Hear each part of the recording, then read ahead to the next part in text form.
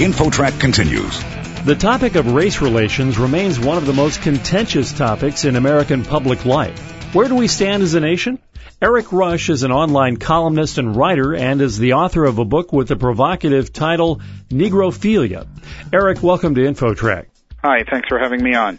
You coined what sounds to be a hot-button term, negrophilia. What does that mean?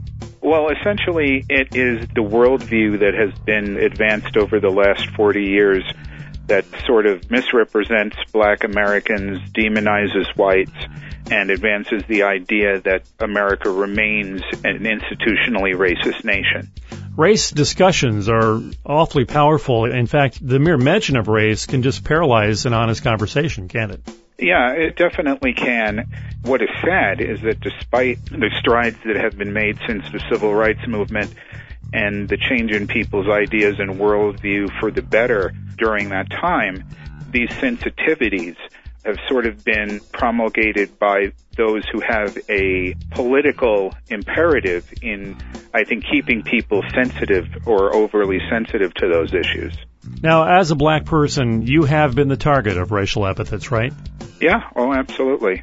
I'm actually of mixed race, and I grew up in the late 60s, early 70s, and, there were a lot of things changing at that point in time. And I noticed that while a lot of things were changing in terms of how people got along with one another and how they were, there was an honest attempt, I think, on the part of most Americans to try to coexist. There was also the advent of what I believe is the civil rights activism sort of an industry. And so while it was very gratifying to see people getting along better, and I think at this point in time, race really isn't that big a deal to most people, but I think that people who have been indoctrinated into this hypersensitivity, and then, those who have that political vested interest, those are the people that we hear from a great deal. There's been a lot of discussion about the incarceration rate of young black males. Give us your take on that. Well, my take on that has to do with an educational system that is substandard, particularly in, these densely populated urban areas where you have a lot of inner city blacks, in addition to the entitlement system, which was ostensibly sort of restitutional for blacks who had been treated unjustly, but really either was by design or became, you make the call, something by which political power was attained, and a large percentage of black Americans became almost wholly dependent on entitlements. And in the book, I go into the psychological disadvantages as well as the socioeconomic disadvantages of generations of that sort of lifestyle.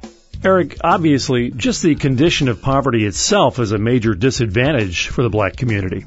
Yeah, it absolutely is. And I think that the causes, as I see them, I think are the main difference between my view and what some of the mainstream activists might say. I think that across the board, we all know that the incarceration rates and the dropout rates and the teen pregnancy rates are too high within the black community. No one disagrees with that, really. Can you talk for a moment about the role of the black family? That's really changed dramatically over a number of decades. Yeah, it has. Blacks used to be the most very socially conservative leading up to the civil rights movement. And I think that America has become more secularized over the last 40 years. But I think as the black community has, a lot of their moral grounding sort of went away. And I think that this has led to a lot of the malaise that you see in the black community in terms of the things that they used to hold in high regard in terms of values, and what really kept them going through, a century and a half pretty much of ill treatment by the government and institutions in the United States. I think that has really been very detrimental to the socioeconomic, cultural, and every other aspect you could pretty much think of in terms of relating to the black community. We're talking on InfoTrack with Eric Rush, an online columnist and writer and the author of a book with the controversial title Negrophilia. Eric, where would you like to see the discussion about race in America move, and what kinds of serious improvements do you think are possible over the next decade or so? Well, there are a lot of folks who talk about wanting to have a discussion. I wonder how sincere that is on the part of some of them, because when you start having a discussion that people are really reluctant to have because of all of the sensitivity around it, we can't just continually defer to white racism. That was a concern at one point in time, but it really isn't a concern anymore. Neither is institutional racism. So it's got to be kept on a rational rather than an emotional level.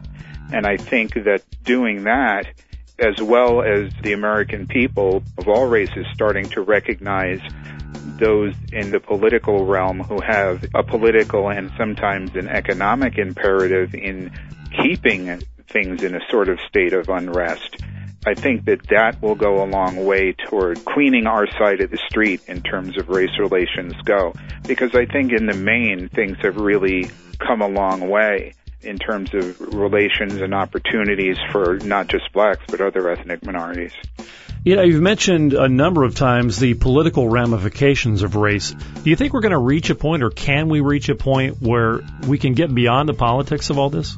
I certainly hope so. It's really about as amoral as one can get in terms of using such a sensitive political issue and something that is really part of our history and part of our worldview, and a lot of people still have, shame and guilt and anger over that. But playing upon those things, I think, is really morally questionable.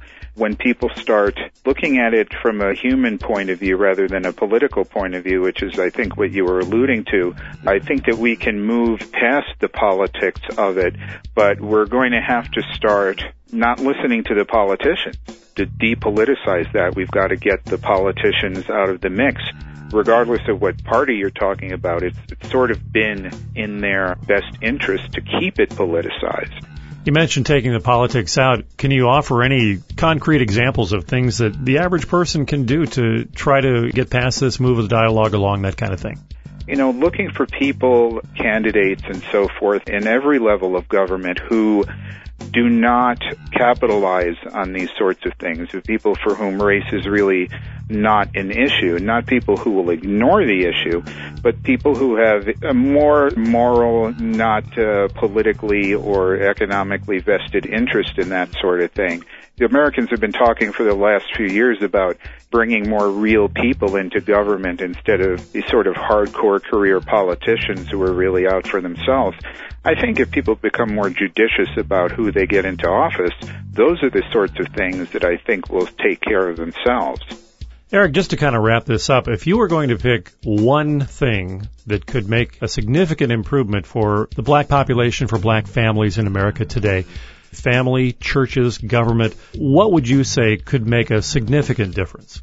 I would say that if people took it into their minds on a day-to-day basis that the person they're interacting with is not the enemy, that would be one of the most constructive things that they could do.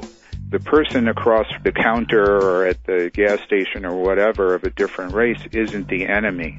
What we need to be cautious of is the system, if you will. I don't want to wax too 1960s, but the sort of worldview that those who want to sort of use us, I mean, that's the sort of worldview they want us to have, and it isn't the sort of worldview that we're even comfortable with.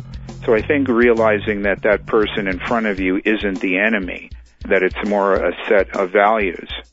Eric Rush, author of the book Negrophilia. Do you have a website where people can find out more information? I certainly do. You can find me at ericrush.com. That's ERIKRUSH.com. Thank you very much for spending some time with us on InfoTrack. Thank you very much. You're listening to InfoTrack, the weekly show with information you should know.